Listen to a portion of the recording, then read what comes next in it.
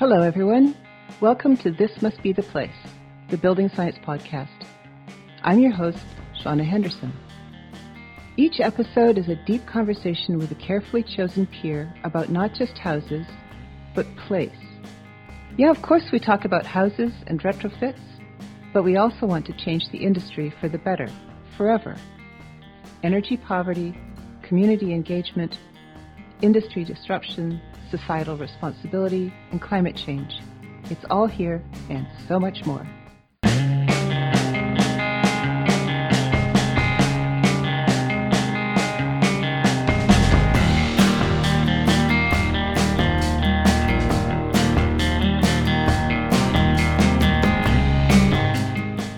Welcome back, everyone. Your host, Shauna here. Just a note that I'm on the road and not in my usual recording space, so apologies for any untoward sounds and noises in the background, like the neighbors' gardening efforts. My guest today is Toby Smith, Project Manager at Building Knowledge Canada. Having spent his entire career in the energy efficiency sector, he's incredibly knowledgeable and has helped my company, Blue House Energy, develop material for our courses. He joins me today from Ontario. Welcome, Toby. Thanks for joining me. How are you? I'm good, Shauna. Hi, thanks for inviting me. Yeah, this is exciting. And we spend a lot of time chatting on buses going to and from conferences. Actually, just prior to COVID hitting, that was a great conversation. So I want to hear more. I know that you've been training energy advisors for 10 years, but I understand that you initially volunteered for the role because no one else wanted to do it. Let's talk about that for a bit. That's crazy. Yeah, it was kind of a pivotal moment in my career, I think, because it taught me a lot, and I try to pass that on whenever I'm acting as a mentor to new energy advisors, is, just take on those opportunities. I was, at the time, had been an energy advisor for maybe 2 years at the most, and so there was other people much more experienced than I at the time. Some well-known energy advisors, Ross Elliott and Jonathan Ham, worked for the company. But, they had worked for was a nonprofit actually. I think they had their businesses going and everything was going smoothly for them. So they weren't interested in it. But I was a fairly new graduate out of university and saw that opportunity and said, yeah, why not? And so I think that's it's a good lesson because that kind of moved me along the way and, led to other opportunities with other companies. And it's been very beneficial to me, and I really enjoy it as well. Nice. So how long have you been with Building Knowledge Canada? Yeah, I'm with Building Knowledge our office is in Cambridge, Ontario. We're sort of about half virtual now because of COVID and things like that. I have been there for coming up on 4 years. Well, tell me more about your training time and you've been doing a lot of you've done lots of face-to-face training, and then we have also we've licensed your content for some of our training. Tell me more about what you do with face-to-face and what your thoughts are on where training is going to go for energy advisors now. Yeah, I mean, I've definitely noticed a change when I got started as a trainer back in whenever that was, 2005 or something like that, with EnviroCenter. It was pretty much prescribed by Enercan. They had slides you had to use, and it was classroom based. There was always an on-site component, so you were going on site with trainees and running through the energy assessment process for existing homes. But it was pretty much limited to that. And then, over the years, I'd taken that material and changed it to suit myself better and suit the trainees better, really. And then at a couple points, I guess, actually, I think I've done it twice now, developed my own materials. When Enercan switched from the previous version to their new version 15, they got out of the training business, so to speak, Mm-hmm. and did not provide materials. They just said, here's the manuals, here's the competency profiles. If you want to train people, Go to it. Develop your own materials kind of thing. So at that point, I was with another SO. And so, it was a mad scramble to develop new training materials, basically, for new procedures. And a lot of it could be reused, and so taught some classes with them using that material. And at the same time was noticing that, so that service organization, is across Canada. So we had EAs, all over the country, basically. And it did, in the classroom didn't really work. It was, working less and less, basically. It started off like that. Maybe people would fly in, but then, it just didn't make sense anymore. They would try to do more things locally or whatever. So we did start to switch to more at that time. So that would have been in, early 2010s, I guess. We didn't have the virtual setups that we have now. No one did virtual meetings, anything like that. So yeah, we were just on the cutting edge of that because we were doing. That's when we started doing the on-demand training, and we've been remote for the whole existence of Blue House Energy. But we started out using, the Basecamp 101 version 0.1. And we explored a bunch of things, but they were really, really kludgy and janky and whatever word you want to use for not quite ready for market. So, yeah. Yeah. And I wasn't even, that company, we weren't thinking to that. We didn't develop anything at that level. Mm-hmm. So it was, but we started to do more, on the phone kind of work.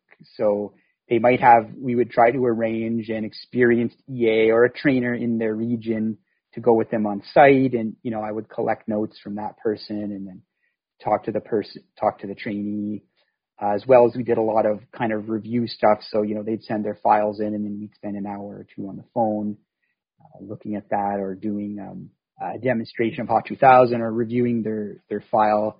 I guess that's around then. We did start to use some kind of screen sharing methods. It wasn't Zoom. I don't know exactly what I was using, but we were doing some screen sharing so that they could see my screen or I could see theirs. Right. But you're still, you're not seeing each other with a video camera. You just be talking on the phone at the same time. And then did some recordings as well. So we started to record, I would record a training video for how to model a file in HOT 2000 or how to do this or that kind of thing. There was a lot of at the time they brought in a lot of new softwares and what are they called? Like customer management systems online. Right. And so I had to train people to use that. Things like that. It's amazing how it's changed over the last 10 years, right? I can't even, when we started and we were doing that, we were really in the first round of, we were using the original version of the course authoring tool we use currently, which is initially was kind of like PowerPoint on steroids, and now it's something completely different of itself. But crazy changes in the last decade in terms of the technology that's available, which I think is a really good thing for us here in Canada because we can now offer so much more training in our field, which is notorious for not having, some, let's say sporadic training opportunities. But they're, focused in urban regions where there's a larger audience, but we need to have people trained up all across the country. So being able to take what you and I and others have done over the last 10 years and actually start to push that forward and put that out into what you guys have done. Well, thank you. Yeah. So I think I'm really excited about the next few years. I think that there's lots of opportunity to do some really fantastic work, and really make some significant changes in how people in the industry perceive building science and the importance of it. Yeah. Well, you guys have done very well to position yourself, right on the leading edge of that. Because there's only going to be more virtual training and yeah, it's one of those double-edged swords. It's like, well, we thought 10 years ago this was a great idea, but nobody else was like, yeah, no, we don't do online training. It's like, oh, that's because you don't because you just don't do it because you don't have it. so yeah, it's like, it. Yeah, so being a little bit ahead of the curve is a bit of a mixed blessing. There's either there was no income for a while, and now we're in decent shape. Good thing I'm passionate about this work. Yeah, well, that's important in any job, right? If you're not passionate and enjoying what you're doing, then it shows. And I want to talk more about your passion, and because I know that you are very passionate about this, because we have spent, like I said, we spent a whole, hour-long bus ride talking about building science. Yeah. I want to tell me about your work as project manager at Building Knowledge. Well, a lot of my passion for my work is the same as it used to be. It comes from my mind being expanded in university, I guess, with all the different types of courses I was taking and just, discussions with your peers. Started thinking more globally, learning more about the world. And so really, really got on to, the environmental crisis. Back then, climate change was global warming was kind of starting to be talked about more. But for me, and I came to the conclusion fairly soon, and I still kind of hold to that to this day, is, whether you believe in climate change or global warming, whatever, it just seems like a fundamental thing. You want to have clean air, clean water, good, healthy food. Who doesn't want that? Who wants to live in a world that's, dirty and polluted? Yeah, yeah. So I wanted to just jump in and ask, when you went to university, what kind of a program did you do? Well, I studied biological engineering at the University of Guelph. So it's quite unrelated to what I've done since then. But interesting.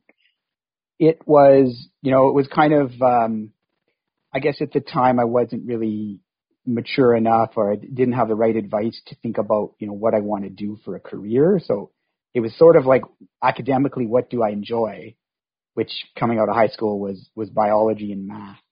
Like my two, good subjects, I enjoyed them. So that's just sort of the direction I took.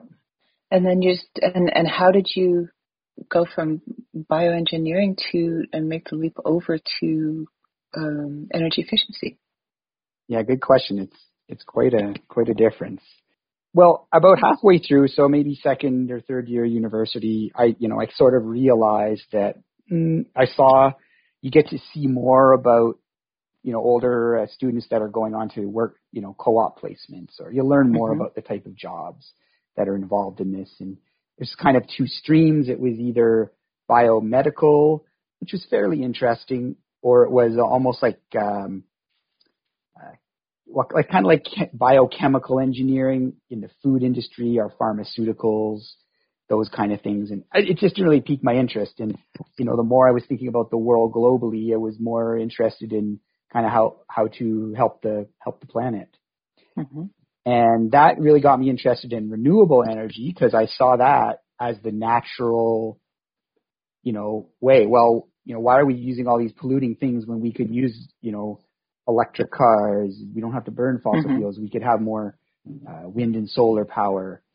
So why are we not doing that? So reading more about that and, following some of the leaders. But back then it was, sorry to date myself a little bit, but, I think we barely used our email in first and second year university. I think they gave us one, but we barely even used it. So it was mostly just reading books back then and talking to people about it. That's how I came to it as well. Yeah. Yeah. I think university is really good for that. I would encourage people to go to college or university and just meet with different people, get different viewpoints. Yeah. Oh, absolutely. So, I was kind of thinking, okay, renewable energy, that's what I want to go into. And the fact that I had I would have an engineering degree, was, I thought that would be enough, Mm-hmm. okay, I have a degree. It's not maybe in the field I want to work in, but so out of university, it was a tough time. I could not find a job in renewable energy. This would have been back in 2002 and 3. There wasn't a lot of jobs. I'm sure there's more now. I'm not really in that industry. Mm-hmm. So yeah, one of the jobs I applied for was with that nonprofit service organization in Ottawa, and must have came across. I don't even remember how I came across jobs back then. I think it was online, or I did a lot of cold calling too. I was living out west actually, and I was just cold calling companies. And mailing resumes with cover letters. Yeah. Yeah. Personalizing each cover letter and. Yep. So you ended up with this nonprofit service organization, and that's basically been the role you've been on since. Pretty much, yeah. They basically hired me. He said, I see you don't have any experience in energy efficiency, but, you're an engineering graduate, and I know that you could do this stuff, kind of thing. Like you've put in the work, you put in the effort, you recognize that I was willing to learn and interested. So. Well, and the cool thing about coming out of an engineering program is that regardless of which engineering program, you still have a level of rigor that you understand needs to be applied to any given topic or subject. Yeah, there's an underlying knowledge level of problem. A lot of it is problem solving, right, which is good for most employers. Underlying level of math and spreadsheets and all that kind of stuff. Yeah, and it's really interesting that I feel like people who are in our industry are, like most of the longtime EAs who love their work are really fantastic problem solvers. Like there's a sharp level of curiosity. Yeah, curiosity is part of it, and that quest for new knowledge, and that relates to how I got into the training, like I mentioned before, right? It's just something new to try. Okay, a new software, yeah, that's interesting. A new role, whatever it is, keeping that curiosity. And I know that Building Knowledge does a lot of work with new construction. So I wanted to ask you about how you folks go about helping to build energy efficient homes with the Ontario Building Code, or within the Building Code. So walk me through the process. Well, we do a lot of different types of projects. Personally, I'm involved in lots of different ones.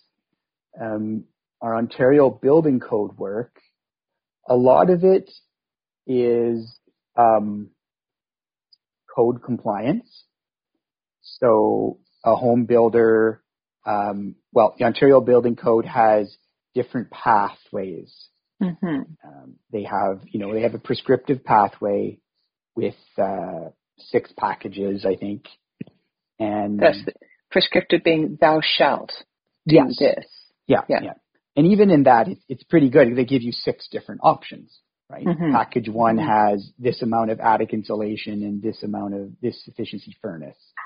Package 2 maybe has less attic insulation, but a higher efficiency furnace to compensate, so to speak, to keep them all at a certain energy performance. So this is I really like this.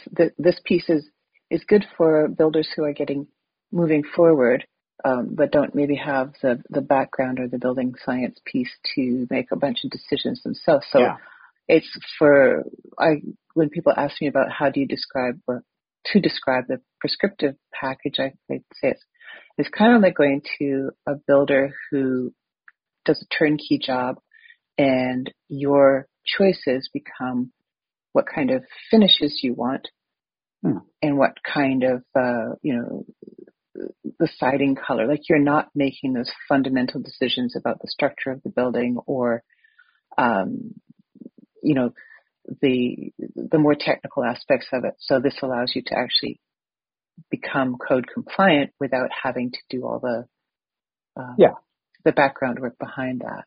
Yeah, and it's like a pick list with different options and substitutions. And I think they might have done it for, to give, and I don't know the history, to be honest. More of my colleagues have been involved in code committees and things like that. But I'm guessing they did it because their builders were not happy with the options they had. Right? Yeah. So they gave them different options. And I know that when we first got into it, there was way more than 6 prescriptive packages. I can't remember how many we had in Nova Scotia.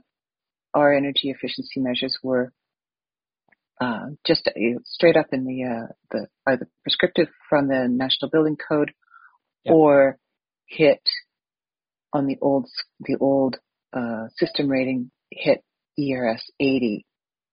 Yes. That's how you pass. And so coming out of Nova Scotia and I did a bunch of focus groups across the country at around that same time, and to look at getting to net zero, which is how I got to know more about the Ontario Building Code. And I mean, I'm in the industry, and I was looking at these charts going, holy cannoli. How do you figure it? Like, I'll just put my finger on one of them. It doesn't, I don't know which one to choose, because there were quite a few of them, and there was like, well, if you did this, you could do that. And like, the trade-offs were almost as mind-boggling as just going to the performance path where you make up your own package. And that's basically where most of our expertise lies, is helping our builder clients navigate that. And the performance path is another option. So you don't have to follow the packages. You can go the energy performance path. And essentially that does 2 things. It allows you to keep the same performance while picking and choosing pretty much whatever you want. So it kind of makes it easier for the builder. And as long as you maintain the same or better level of performance. And so that's really where we come in, where we offer different options to builders. We can use what we've learned working with some while working with others. Another big one in Ontario is in the Ontario Building Code is drain water heat recovery units. And that is in all the prescriptive packages. But in the performance, you don't have to do it. You can pick it out and do the energy model to show that the house still meets code. Right. And the reason you might not want to have or might not be able to take advantage of the packages is if maybe you're slab on grade and you're not able to take advantage of the drain water heat recovery unit. Yeah, there's actually an exception that says slab on grade does not require it. And I think, like if you don't have a shower on the second story as well, you don't have to do it. So tell me about like the range of your building knowledge clients. Oh, wow. There's quite a range. And, luckily for me,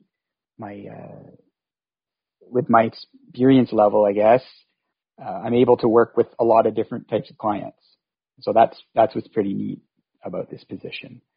Do you have a favorite client type? Like, is it like, I mean, and I'm not trying to pinpoint a client. I'm more thinking like you could, you can have different impacts, right? If you're working with a big tract builder or a medium-sized builder or a small custom builder. You know what? I don't really have a specific client type. It's more the individual person I'm working with. So obviously, you kind of just get along better with other people, or you kind of see. It's definitely more enjoyable working with clients that are, they're on the same. Yeah, enthusiastic or interested, interested in learning, on the same wavelength, kind of. Mm-hmm. Like they're not just, because there are some clients, tell me what I need to do to get this grant, or tell me what I need to do to meet code, and then you never hear from them again, whatever it is. Right. So they're yeah, I see what you're saying. Yeah, but there are some clients that are, oh, this is interesting. I want to explore this part of the building code. They give you feedback on the work you've done, say, well, this was really good, or can we improve on that? It's just more of a back and forth kind of relationship, and less about just selling a product, I guess. Mm-hmm, mm-hmm. And are you using the CBAT tool at all, which is the cost analysis tool from Enercan? We are a little bit, yeah. We haven't got that many builder clients interested in it.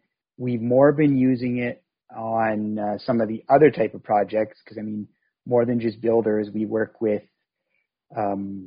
corporate clients, and we work with government departments, provincial, federal, sometimes municipal too. So it would be more clients like that, I think, that are looking at larger scope projects or ideas where they want that level of analysis. Right. I was just asking because the CBAT is a really great way to actually, or having a tool like that where you can actually add the cost analysis in would make it a lot more interesting to look at those the packages for prescriptive. Yes. As well, right? So yeah. So the cost factor is also involved in there, and not just energy. Well, yeah, and not just but I really like to use ICF. Yes. That kind of thing. So it's because we found, and I know that when we were doing the beta testing on the tool, that there were some really surprising cost-effective things that people were like, oh, that's too expensive to do. But being able to run several different packages together and compare them with, the same costing data, was really great. And just, I've always done that kind of work on a spreadsheet, but to have a tool where you don't have to think too much about all of the inputs is fantastic. So I'm looking forward to that coming. Yeah. There is a version of CBAT out there, but I know recently we were just working with some of the team at Enercan, or CanNet actually. Right. Talking to them about it. They are very close to releasing completely revamped version. I guess they had been working with some Excel programmers and getting it more durable. Good, because it was crashing there for a while. Well, it wasn't really crashing. It was just very specific in the data. You had to import into it, had to be a very specific way, and that had to be created a very specific way. And it was not like an easy process, really. Mm-hmm. Right. I was just more focused when I've been using it for quite a while in terms of just being able to grab costing data that's in reasonable shape, so that I can just go across the board, because it's got a really great library of data for a lot of different assemblies and approaches. It includes both materials and labor prices. And the cool thing is that what we found out is that, I'm sitting here in Vancouver right now, but I work typically in Nova Scotia, and in Vancouver, there's lower material prices, higher labor costs. In Nova Scotia, it's the opposite. So the costing data still works. Yes. Yeah. So that's you have your regional costing data, or really where it's powerful is builders, can they can put their own costs in there, specific to them if they want, and then run different scenarios. Yeah, I'm really looking forward to more of that. Yeah, I hope so. I hope it becomes more widely used and widely adopted. There's a bit of a learning curve there for some of our clients, But some of the more engaged ones, I think, have been using it a little bit. Cool. So next question. What's the most complex project you've ever worked on? Oh, the most complex project. I probably wiped it from my memory because of nightmares I was having or something. No, not that. I'll give you one. It was an interesting one, and it was a really, really good learning experience. So when I was working back in Ottawa, so working with an engineer on staff, and then another one, another engineer worked for a different company was sort of mentoring us, and we started doing commercial projects, which was really neat, including a lot of churches. There was an organization there, another nonprofit that had some funding to do energy assessments on churches. So we did a number of churches in the Ottawa area, which was really interesting. Is that working with Steve Collette? He does a lot of work. He does a lot of work with churches these days. I don't know if that was okay. Yes. Well, he wasn't around at the time, but I think it's the same organization. Yes, I remember having a conversation with him once when I met him at spring camp. Mm-hmm. Yeah. So the group was called Faith in the Common Good, and I'm not even sure if they're still around, to be honest. But I think he works with them too, or has. Yeah, cool. So what were you doing with the churches? Oh, we were doing straight on energy audits. So a lot like an EnerGuide assessment, but in some cases you had to use different energy modeling tools, and we were looking at their actual bills as well. So what's interesting is, the EnerGuide assessment, which is not really a true energy audit, that's why they call it an assessment, doesn't take some of those things into account. So with the full-on energy audit, you actually take the utility bills and then use that information to try to improve the energy model so that it better represents the actual consumption. So you kind of, tweak it to look at the result. Like, you can learn a lot from the bills. Actually, it's surprising. Yeah. You can, summertime, in a typical house with the gas water heater, your summertime gas usage, that's your hot water energy right there. Right. And then you can, and then in an all electric house, you can also parse it out. So you know what your heating bill is. Yeah, we use, because I work mainly in retrofits, anytime we can have bills, where, the more years of bills, the better. So we can actually, map them against actual weather, the yearly weather pattern, like the actual annual weather pattern as opposed to the average. And say, oh, here's why you had a big jump here, is because we had, a series of days of really, double digit below zero. It's a lot of really good information for the client that you can't really get just from an energy assessment. But it is more involved and takes more time. Yes. Yeah, absolutely. And did you do any PV arrays or anything like that for roofs on the churches? Or was that outside of the scope? No, I don't remember. Back then, there was not a lot of people had PV. Yeah, because that was one of the very many years ago. I was at helped host a conference in Nova Scotia, and we had as the keynote speaker, whose name I cannot remember, was one of the key people in getting the Sacramento. I'll try again. The Sacramento Municipal Utility District, SMUD, as is commonly known,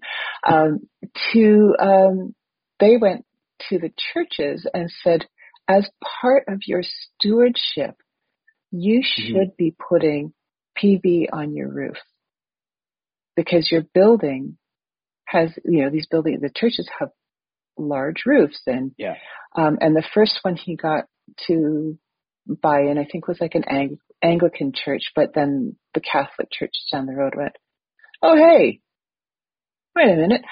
And so that whole utility area was one of the first places that actually had significant PV rooftop systems that fed into a municipal utility district. Yeah, and I'm kind of realizing I'm glad we talked a little bit more about the churches, because I was actually leading towards we did an audit for the Algonquin Art Gallery, which is in Algonquin Park, Ontario, and it was a very complicated. That's just what I remember. It's sort of on the technical side, but it was a complicated heating and cooling system. They had boilers that were heating hot water. I think propane boilers. Yeah, it must have been propane. Heating hot water, and then they had heat pumps to take that heated hot water and turn it into space heat. So there was like 2 levels of heating on the equipment, and I've heard a little bit more about it recently. It's sort of common, but it was very complicated for me at the time. I got my head around that. Why are they heating hot water and then using heat pump as opposed to a fan coil? Well, no, they had fan coils. They had these multiple heat pumps around the building with fan coils on them. You're right. Instead of a fan coil, it must have been because the propane was a system that reduced your propane costs. You didn't have to heat it right to the temperature. The heat pump would bring it up extra little bit, because it's in Algonquin Park. It is on a highway, but maybe the cost of the propane or something. I'm not sure. Yeah. No, that would make sense, because propane is lower in energy too than natural gas. Okay. Yeah, and you would be trucking it all in there. There's no gas line. So pretty innovative solution then. Possibly, maybe. There's another, just to go off on another tangent. There's I know there's a couple of other companies doing this, but there is a company in Newfoundland called Thermatlantic, and they have created a system that would work for a small MURB, so not small enough for a single family house yet. Hopefully that can happen. But they actually have what they call a cascading heat pump technology. So they do air to water heat pump on for stage 1. Okay. And that brings the energy into the water, heats the water, but we know that doesn't heat it up to the right temperature for a boiler driven system for delivering space heating. And then they move it through another water to water heat pump and superheat the water, so it actually gets to the right temperatures for for delivery. This is like a package unit then? Yeah, it's a package unit, and they put it in. I think there's between 5 and 7 new builds in Halifax that have the system in them, and they're all 3-story to 5-story MURBs. So it's pretty interesting technology. It is. I think the key for that is they would have to package it, because that comes to mind with this system I was talking about, or a system like that is it gets overly it sounds so complicated, and I think it is complicated.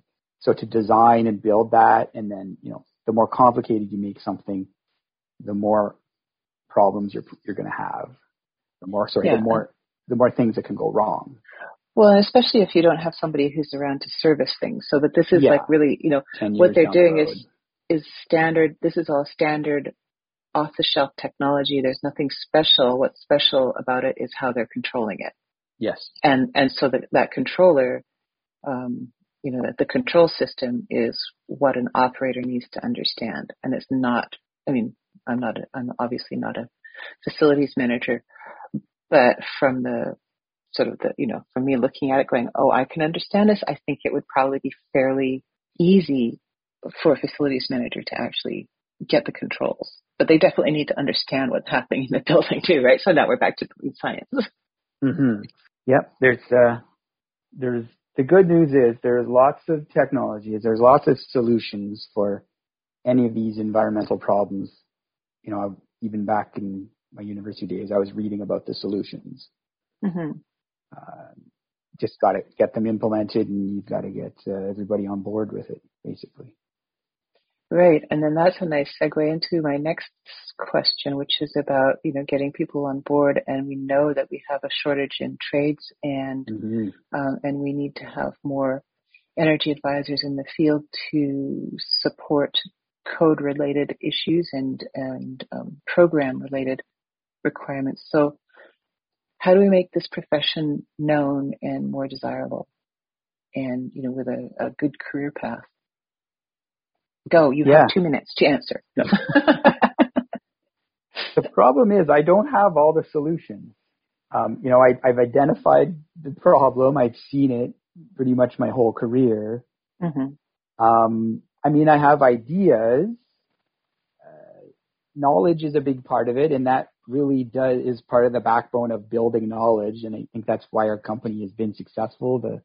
The president, Gord Cook, and the VP, Andy Oding, they demonstrate that every day with their high level of knowledge and the training that we do for our clients or whomever is interested in listening, really. Just want to get that information out there so that, can raise everybody up to a certain level of understanding and demystify some of the myths, right? Right. And that's HVAC installer would say about that system, maybe, it's so complicated to fix because we're used to doing, gas boilers and that's all we do, that kind of thing. Yeah. Yeah. And I really definitely know that, what we're doing with Blue House and what Building Knowledge is doing, we're totally aligned because we're all about the why. You need to understand the why, and then you'll get the bigger picture. Yeah. And so, trades training is a big part of it. I'll be honest, I guess the political side of me coming out a little bit, I'd like to see higher wages in those professions and more opportunities for careers and not just, hire whoever they can for the cheapest labor kind of thing. Yeah. So that would be really nice to see. I know there's been a shortage of trades like since I graduated high school.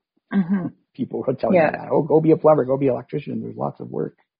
Yeah. And now it's just, we're at that crunch point because all those people who are the buffer in terms of, the 100,000 people we're going to be short that many people, 100,000 people in the trades within the next 5 years or so. As a retirement and stuff? As retirement, yeah. So that whole buffer of people who had experience who could train up people in the field or as apprentices, or formal apprentices, we're losing all of those people to retirement. And it's very interesting because I don't know if you know Charles Zalum. He used to work with Enercan, and then he was with Ottawa Hydro, and I kind of lost touch with him over the last few years. We observed something very interesting. So he and I are about the same age, but there's like a 20-year gap between Charles and I, and like the sort of 10 to 20 years between us and Tex McLeod and Gord Cook and that group of folks. And then there's another 10 to 20 year gap between us and like you, for example, because I graduated high school in 1980. And, and so what we have these holes in between, like generational holes. And that's a gap that's going to be really, really hard to cover. Yeah. And because of the nature of a big part of our industry, you've probably talked about this on your podcast before, being dependent on incentives from governments, that causes that whole another kind of generational thing. Whenever programs stops, 80% of that knowledge is lost when people have to go off and find new jobs. Basically. Right. And we lose that, and also we lose that expertise to the States. I remember Don Fugler, who was with CMHC, had a conversation with Sam Rashkin several years ago, because there used to be an organization called Affordable Comfort in Institute, which has morphed into, I think it's Building Professionals Association now. ACI would have all sorts of Canadians go down and do presentations at their big conference, which was, several thousand people in the industry in the States. And Sam said to Don at one point, it's kind of cool. You guys do all the technical stuff. You're excellent at the technical stuff. And you bring it down here and you give it to us, and then we build up Energy Star for new homes and sell it back to you. We're really good at marketing in the U.S. It's like and that's what's, that sort of like basically exporting all of our expertise and people, who were in the industry when the Eco Energy program went down. There was a ton of people went stateside. I didn't know that, actually. I know it happens sometimes, but I guess I don't know anyone personally that's done that. Well, there was something like when the Eco Energy program was at its peak, we had about 2,500 energy advisors in the field. Yeah. And a lot of those people left, obviously left for different jobs in different industries, but a bunch of folks went down into the U.S. because there's there's a good, strong, continually funded weatherization program at the federal level. And then that feeds state level weatherization programs, so that there's actually a solid weatherization industry in the U.S. and in Canada. We might call that like air sealing and insulation industry. Yeah, and that's the problem, is there hasn't been an industry really here, not in existing homes. I think in new homes it's happened more. Well, yes, but just because code's there. But right. But with retrofits, it's a huge challenge, and it's a real sad thing to see that go up and down on a cyclical basis because of funding. We could dive into a whole bunch of really good things about that, but maybe we might run out of time. We'll run out of time, so maybe that's another episode where we just talk about. Yeah, that would challenges. I would be, because I have started to write kind of a white paper on that, actually, kind of how to design the best retrofit program. Oh, well, let's collaborate on that, because I got some ideas too. Yeah, if you had just a thought, might be interesting to have a panel or something like that, right? And just brainstorm ideas. Because I think that's a great idea. A market for it, not just a subsidy program. But the crazy thing is there is a market there. The subsidy programs have driven the market, but they're driving it in these really weird ways where everybody gets an assessment done and then they go, so who can do the work? And there's nobody to do the work. Yep. It's the whole picture. So outside of all of these kind of thoughts and your passion in building science and energy efficiency, what do you do for fun? I mean, I know this is fun, but what do you do for fun outside of this world? Well, mostly family time. I've got 3 boys, and I've got 2 dogs. That sounds like fun. It's getting better. Yeah. They're older now, so it is much more fun, less work. And recently, I've got a wonderful wife as well who's started working more and more. So life is always busy, and we have also acquired some chickens this summer. That was sort of our COVID summer 2 project was. So I do lots of stuff outside. So built a chicken coop, and then now we have some chickens in our backyard. Nice. Chickens are very fun to watch.